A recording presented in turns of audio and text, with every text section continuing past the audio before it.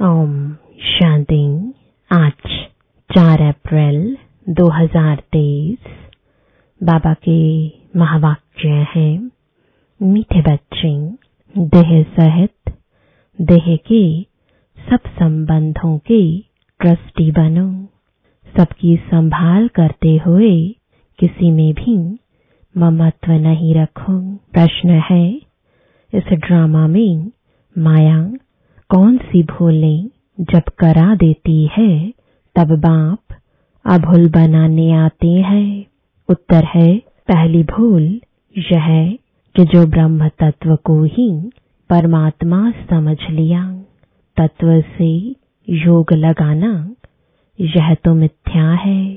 इससे विकर्म विनाश हो नहीं सकते। दूसरा, हिंदुस्तान में रहने के कारण देवी देवता धर्म के बदले अपना हिंदू धर्म कह देना, यह भी बड़ी भूल है। इस भूल के कारण धर्म की ताकत नहीं रही है। अब बाप आए हैं तुम्हें अभूल बनाने। गीत है, कौन आया मेरे मन के द्वारे, पायल की झनकार लिए। कौन आया मेरे मन के द्वारे, पायल की झनकार लिए। कौन आया? ओम शांति। यह कौन आया बच्चों के पास? बच्चों के पास माता पिता ही तो आएंगे, जिसके लिए गायन है, तुम माता पिता हम बालक तेरे। अब तुम बालक की हैसियत में बैठे हो ना। परम पिता परमात्मा बैठ बच्चों को समझाते हैं कि मैं निराकार हूँ। ब्रह्मा विष्णु शंकर भी ऐसे नहीं कह सकते। यह तो निराकार परम पिता परमात्मा ही कह सकते हैं इस शरीर द्वारा। यह तो जानते हो मेरा कोई स्थूल व सूक्ष्म शरीर नहीं है। यह आत्मा ही शरीर द्वारा बोल रही है। निराकार परम पिता परमात्मा बैठ बच्चों को पढ़ा रहे हैं। नया कोई सुने तो कहेंगे यह कैसे हो सकता है। हाँ, शिव भगवानुवाच ब्रह्मा के शरीर द्वारा। शिव बाबा को अपना शरीर तो है नहीं, तो इतने सब बीके कहाँ से आए? वह ब्राह्मण लोग कोई अपने को ब्रह्मा कुमार नहीं कहलाते हैं। तुम क्यों कहते हो हम बीके हैं? तुम सिद्ध कर बता सकते हो इस ब्रह्मा का बाप है परम पिता परमात्मा शिव। उनके यह 3 बच्चे ब्रह्मा विष्णु शंकर हैं। तो शिव बाबा इस ब्रह्मा मुख से मुखवंशावली रचकर उनको मनुष्य से देवता बनाते हैं। इस दुनिया में मनुष्य तो ढेर है। अनेक प्रकार के भिन्न भिन्न धर्म जातियां हैं। गुजराती, पंजाबी, यूपी, क्रिश्चियन, बौद्धी, महाराष्ट्रियन आदि कितनी जातियों के नाम है। सतयुग में इतने धर्म जाति होते ही नहीं। ना अनेक भाषाएं, ना अनेक धर्म होते हैं। कहते भी हैं एक राज्य हो। सतयुग में है ही देवी देवता धर्म। बाप कहते हैं मैं आकर एक आदि सनातन देवी देवता धर्म की स्थापना करता हूँ। गाया भी जाता है मनुष्य से देवता के करत ना लागिवार। देवताएं तो होते हैं सतयुग में, त्रेता में भी नहीं होते। त्रेता में है क्षत्रिय वर्ण। शास्त्रों में भी लिखा हुआ है ब्रह्मा के मुख से ब्राह्मण निकले और ब्राह्मणों को पढ़ाकर फिर देवता और क्षत्रिय धर्म की स्थापना करते हैं। बाकी सब जो भी अनेक धर्म है सबका विनाश होना है। बाप समझाते हैं, मीठे बच्चे, मैं तुम आत्माओं का सच्चा सच्चा बाप हूँ। मैं कभी बदलता नहीं हूँ। मेरे को सदैव बाप की हैसियत से याद करते हो। भक्त भगवान को याद करते हैं क्योंकि यह शिक्षा सिवाय भगवान के और कोई दे ना सके। अभी तो अनेक धर्म है, तुम लिस्ट नहीं निकाल सकते हो। कितने मनुष्य हैं। बाप आकर मनुष्य से देवता बनाते हैं, सो भी सबको तो नहीं बनाएंगे। यह समझने की बातें हैं। बाप कहते हैं, मेरे सिवाय कोई यह समझानी दे ना सके। बाप बैठ तुम बच्चों को सतयुग के लिए पढ़ाते हैं। कहते हैं, बच्चे अभी जितना पुरुषार्थ कर स्वर्ग में ऊंच पद पाना हो सो पालो। हर एक मनुष्य अपनी आजीविका के लिए कितना पुरुषार्थ करते हैं। कोई भी अच्छा पढ़े तो ऊंच पद पा सकते हैं। यहाँ भी बाप कहते हैं, अबलाओं गणिकाओं को भी पुरुषार्थ से विश्व का सूर्यवंशी राज्य मिल सकता है। बाबा ने समझाया है, इस समय हर एक द्रौपदी पुकारती है, बाबा रक्षा करो। फिर दिखाते हैं श्री कृष्ण ऊपर में बैठा है। साड़ियां द्रौपदी को मिलती जाती है, रक्षा हो जाती है। अब ऐसी बातें तो है नहीं, यह इस समय की बातें हैं। बाप कहते हैं, तुमको 21 जन्म नंगन होने से बचाते हैं। तुम्हारे वस्त्र कोई उतार नहीं सकते। यह है प्रवृत्ति मार्ग। दोनों को पवित्र बनना है। आधा कल्प से विकारों में हिरे हुए हैं तो यह आदत मिटती नहीं है। बाप आकर तुम्हें नंगन होने से बचाते हैं। इसमें बड़ी मेहनत लगती है। पवित्रता में रहते फिर माया वार कर लेती है। अबलाओं पर तो विष के कारण बहुत अत्याचार होते हैं और बच्चों में मोह भी रहता है। इसमें तो पूरा नष्टो मोहा बनना चाहिए। पहले पहले जब भट्ठी बनी तो बहुत हिम्मत रख भागे। देखा मार मिलती है, हंगामा करते हैं तो झट त्याग कर लिया। सन्यासी भी भागते हैं। पहले तो उन्हों को याद सताती है। नष्टो मोहा होने में मेहनत लगती है क्योंकि उन्हों के पास प्राप्ति की एम ऑब्जेक्ट कुछ भी नहीं है। कुछ भी ताकत मिलती नहीं। तुमको तो ताकत मिलती है, उनको पवित्रता की ताकत कहाँ से मिले। पवित्रता का सागर तो एक परम पिता परमात्मा है, उनसे ही वर्षा मिलता है। वह बाप से तो योग लगाते नहीं, ब्रह्म से योग लगाते हैं तो पूरा पवित्र बन नहीं सकते। ब्रह्म अथवा तत्व से योग लगाना मिथ्या हो जाता है। देखो यह पॉइंट्स अच्छी रीति धारण करनी है। भूलें तो बहुत की है। हिंदुस्तान में रहने वाले हिंदू धर्म कह देते हैं, यह भी भूल है। ब्रह्म अथवा तत्व को परमात्मा कहना यह भी भूल है, ड्रामा में भी नोंद है। बाप आकर समझाते हैं, यह भूले माया कराती है। बाबा आकर फिर अभूल बनाते हैं। सतयुग में एक ही धर्म, एक ही भाषा थी। ऐसे नहीं, वृंदावन में रहने वालों को वृंदावनी कहेंगे। वहां धर्म ही एक है। बाप कहते हैं, मैं आता हूँ तुमको फिर से सो देवता बनाता हूँ।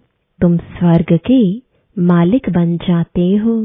बाप रचता ही है स्वर्ग, फिर हम नर्क के मालिक क्यों हैं? नई दुनिया में जरूर हम स्वर्ग के मालिक होंगे। उस समय बाकी सब आत्माएं परम धाम में होंगी। यह बातें अब तुम्हारी बुद्धि में है। जितना जितना योग होगा उतना धारणा अच्छी होगी। कहाँ भी ममत्व नहीं होना चाहिए। अपने को ट्रस्टी समझ पालना करो। बाप की अमानत है। देह सहित देह के सब संबंधों के हम ट्रस्टी हैं। परीक्षाएं भी आती हैं। कोई बीमार हुआ, दुख हुआ तो संभालना पड़े। यह है ही दुख की दुनिया। शिव बाबा को तो कोई दुख नहीं होगा। वह तो ट्रस्टी है। कोई को कुछ हुआ कहेंगे, अपना हिसाब किताब चुकतो कर जाकर दूसरा शरीर लिया। इसमें हमारा क्या जाता है?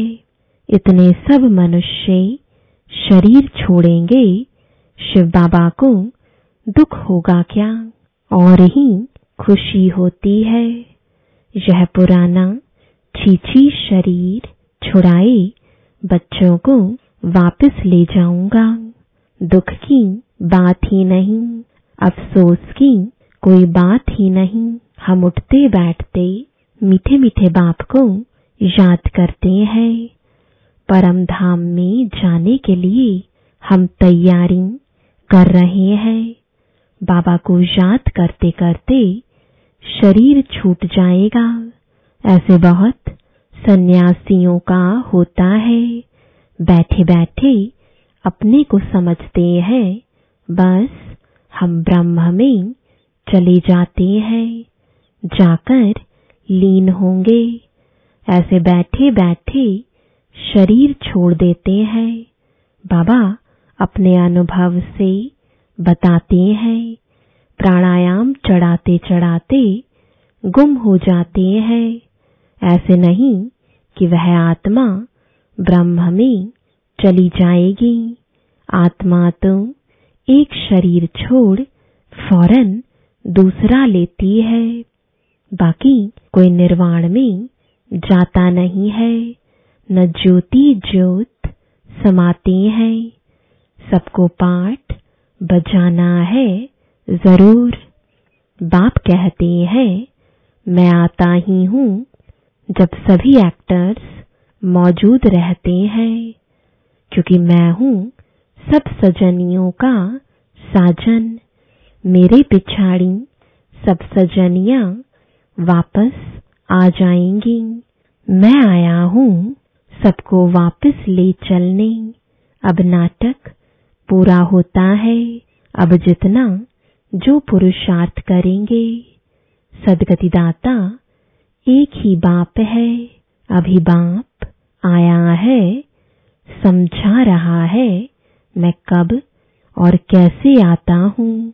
फिर तुम सब आत्माओं को ले जाता हूँ। छीछी से गुलगुल बनाता हूँ। गुलगुल ही बलि चढ़ेंगे। दिखाते हैं श्री कृष्ण ने भगाया, परंतु किसके लिए भगाया? श्री कृष्ण की तो बात ही नहीं। यह तो बाबा ने छुड़ाया है। सहज राजयोग सिखलाकर स्वर्ग के महाराजा महारानी बनाने तुमको साक्षात्कार भी हुआ है भविष्य प्रिंस प्रिंसेस बनने का। तुम जानते हो बरोबर हम मोर मुकुटधारी प्रिंस प्रिंसेस बनेंगे। अब तुम हो ब्राह्मण, गाया जाता है प्रजापिता ब्रह्मा, तो उनके बच्चे ब्रह्मा कुमार कुमारियां बनते हैं। यह बातें समझने और समझाने की है। राजधानी स्थापन हो रही है तो सभी को पुरुषार्थ करना चाहिए अच्छी रीति से।